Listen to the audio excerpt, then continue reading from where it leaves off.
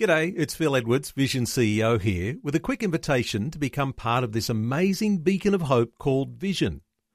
Together we can put our love into action to help people of all kinds build or rebuild their lives on the truth of God. Please consider the part you can play during our upcoming Visionathon appeal, remembering that it's your support that makes Vision possible, including this podcast. 2020, bringing a biblical perspective on life, culture and current events. Weekdays on UCB's Vision Radio Network. Find out more at vision.org.au. Hello, it's Neil Johnson. Welcome to today's 2020 podcast from the Vision Radio Network. You can hear 2020 weekdays on Vision from 10 a.m. Australian Eastern Time. There's plenty of talk over the past few years about legislation in Tasmania that goes against everything that Christianity teaches and stands for. Despite constant attacks on the Christian church and Christian commentators to stay out of affairs of state, the body of Christ in Tasmania has joined together to make a powerful statement to the state leaders. The Salamanca Declaration is a joint statement signed by the leaders of the major Christian churches in Tasmania and was tabled in Parliament yesterday and supported by the Speaker of the Parliament, Michael Polly. Dr. Andrew Corbett is one of the co-authors of the declaration, and he's on the line now with Matt Gees. Andrew, can you explain for us firstly exactly what is the purpose behind this declaration? Well, in Tasmania at the moment, Matt, we're facing as a Christian community perhaps one of the most vigorous onslaughts of attack against the values that we in the Christian community hold dear. And there are currently pieces of legislation before the Parliament right now that have provoked this response from a united church leaders and Christian community. It's an extraordinary thing, and it's because the government has instigated this onslaught. Never before in our history have we had so many foundational Christian values under attack. Okay, so what about the idea of putting together this particular declaration? The idea has come about because individually churches have responded to some of these measures, but it was felt that by combining and bringing together not just small networks, but to work over the last 6 months to actually bring the entire Christian community as represented by each of the major denominational leaders, that would carry far more weight in the public square and particularly before the government as well. So this is why the Salamanca Declaration, which was a document that was co-authored by up to 5 people and then put out for discussion among church leaders, was a process that took over 6 months. So over that process of 6 months, what were some of the key points that you wanted to make sure were included in this particular declaration?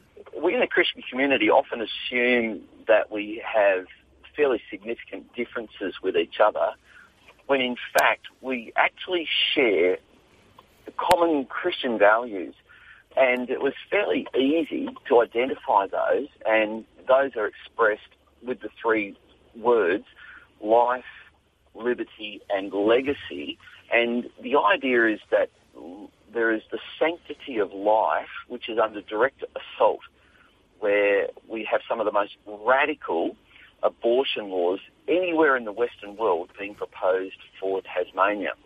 We also have, again, euthanasia, which was discussed only a matter of 4 years ago here, and it was well and truly knocked out of the ballpark by the Parliament then. But this is almost legislation by fatigue. We have people who have a social agenda that is fundamentally non-life, and so the church community wanted to affirm that life is sacred.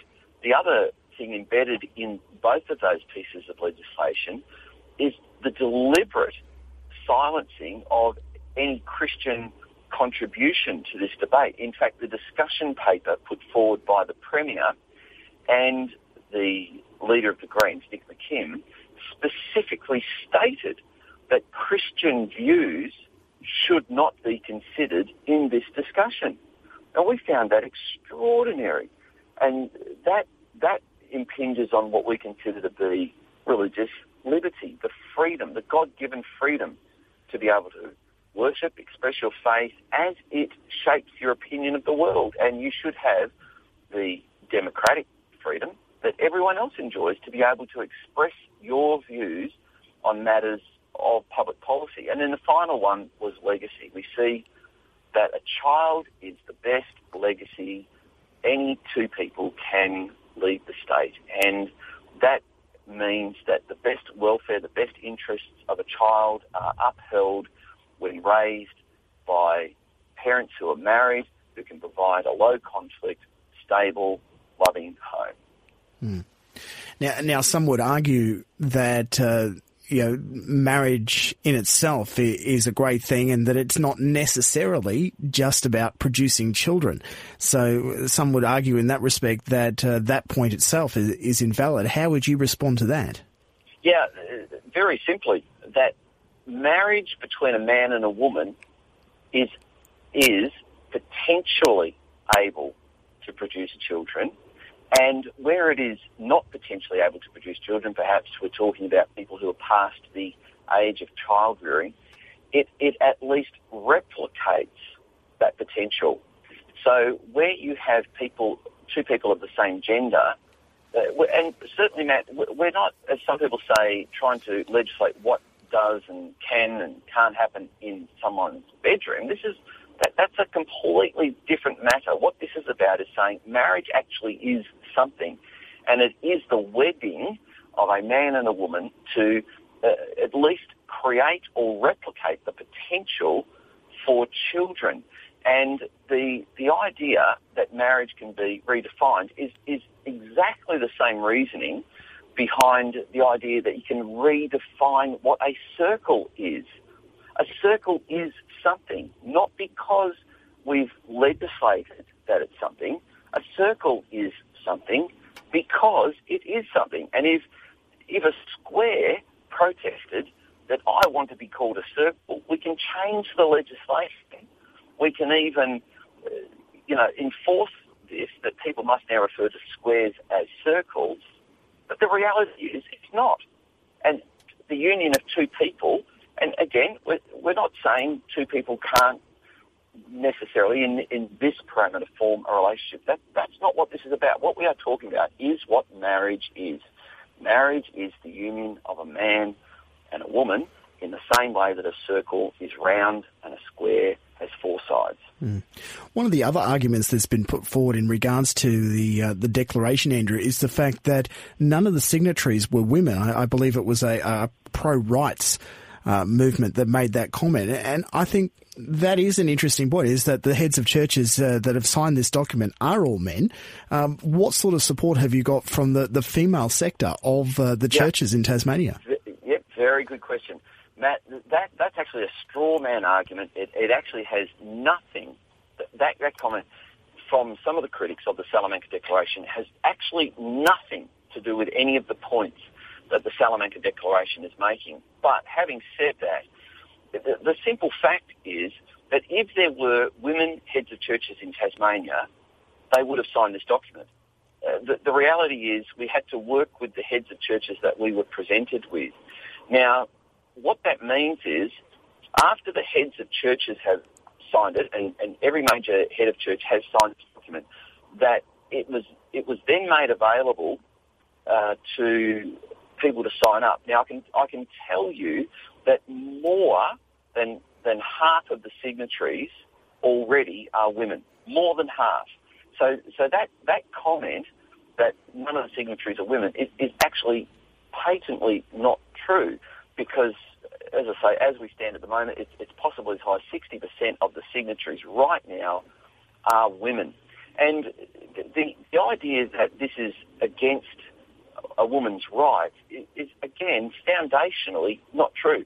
In fact, this is about protecting not only the rights of women, but the rights of human beings. And the most foundational right of any human being is the right to live.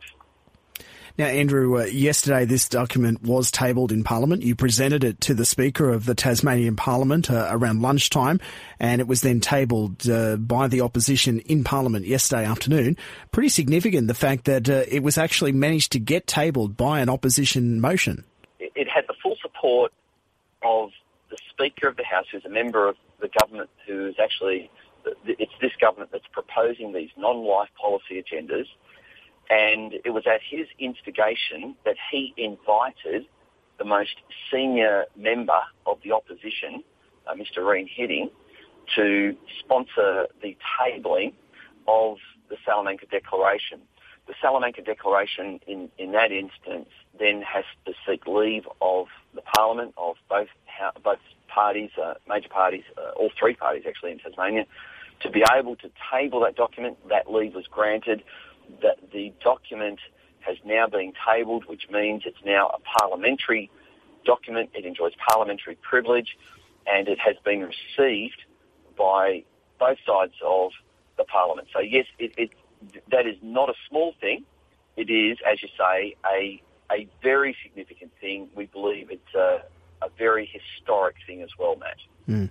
Where to from here, Andrew? What's the next step with the Salamanca Declaration? The next step is for people to go to believein.tasmania.com and actually sign up.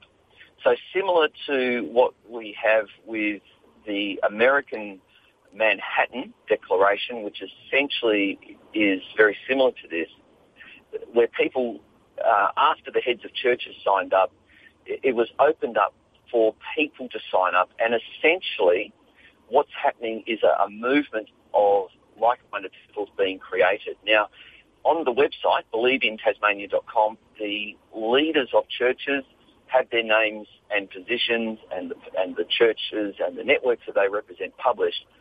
But people who sign up as ordinary citizens, so to speak, their names won't appear, so anonymity is given, and they can have an option to be kept informed with what we're doing with this document. And we're trying to bring what we would consider to be positive affirmation. The church has really been put in a defensive posture, and this is our attempt to not only defend what we see as foundational Christian values, but also affirming things that are as the document says, in the common good of all Tasmanians. So where to from here? We want people to go to believein.tasmania.com and to sign up in support of the Declaration. Fair enough. Andrew Corbett, one of the co-authors of the Salamanca Declaration, thanks very much for your time. If people want to know more about it, there's a link at our website. Just go to vision.org.au, follow the links to the 2020 page, and you can see just what is happening with the Christian churches combining together in Tasmania. Like what you've just heard? There's more great podcasts, or you can listen to us live at vision.org.au. And remember, Vision is listener supported. Your donation of any amount will help us continue connecting faith to life. Learn more or donate today at vision.org.au.